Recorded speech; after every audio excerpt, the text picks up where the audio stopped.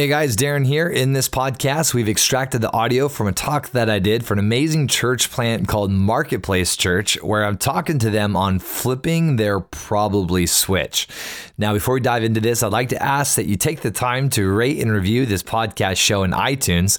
You can give it 1 star. That means that you think it's kind of lame, or you can give it 5 stars, and that means that you think it'd be off the stinking chain. So take the time to do that. That would really help me out. So now, here we go. Flip your probably switch right here, right now on the Supernaturalist podcast show. Let's go.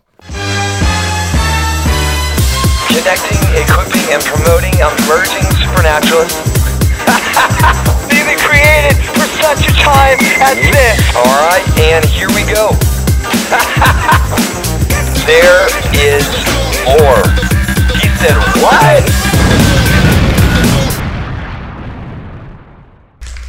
All right, how many of you guys were here last night? Just go and wave at me. Or do a woo. Is this standing? Last night this was getting slain in the spirit. I was like, oh, it made me feel right at home. I was like, just receive it. Whoa, it's going down. Whoa, oh, the glory is increasing. All right, so last night I spoke on disappointments and the challenge to not allow our disappointments to frame up our theology. And because I run into this a lot, especially when we're engaging together and we're trying to go after some new things with the Lord, and we're like, well, I'm not going to pray that this person gets healed because last time I prayed that somebody get healed, they died. Now let me just tell you guys this: I've probably prayed for more people who have died than any of you. And I'm not bragging. That's not a cool thing. But I'm just stating that if I had allowed for my disappointments to frame up my theology, I would just say God doesn't heal.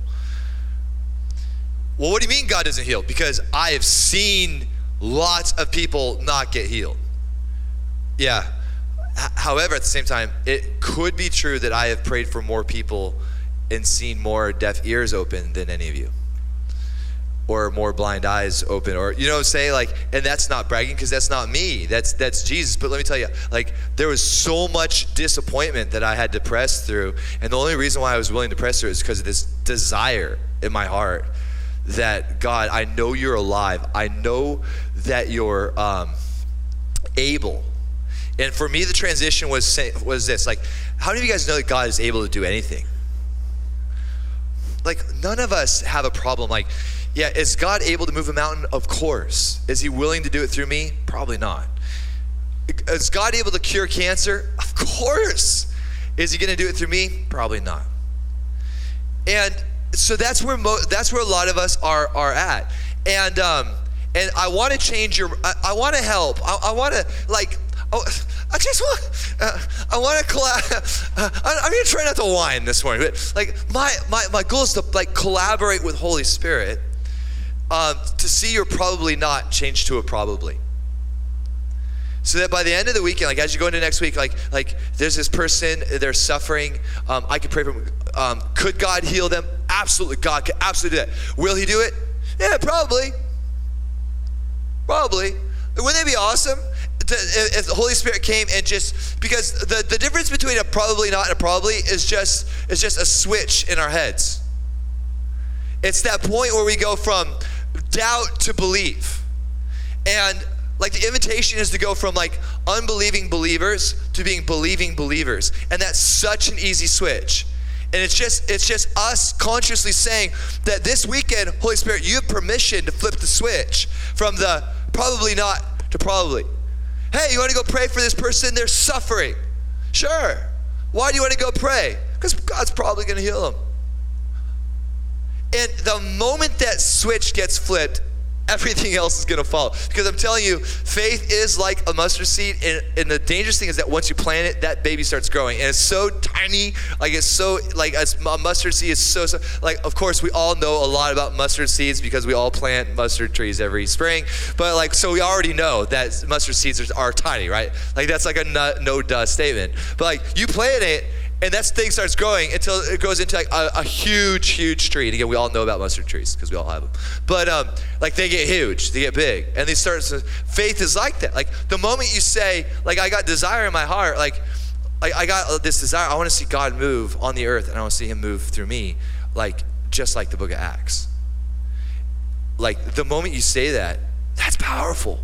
Now you're saying, I'm gonna err on the side of belief. Now, it is embarrassing to admit, but I got honest last night, and I want to continue in that trend this morning. Is that like when I became a pastor, I had a ton of doubt. Like I did not doubt the authority of God's word. I did not doubt who God is. I did not doubt any like the hardcore theological doctrines and distinctives that set us apart.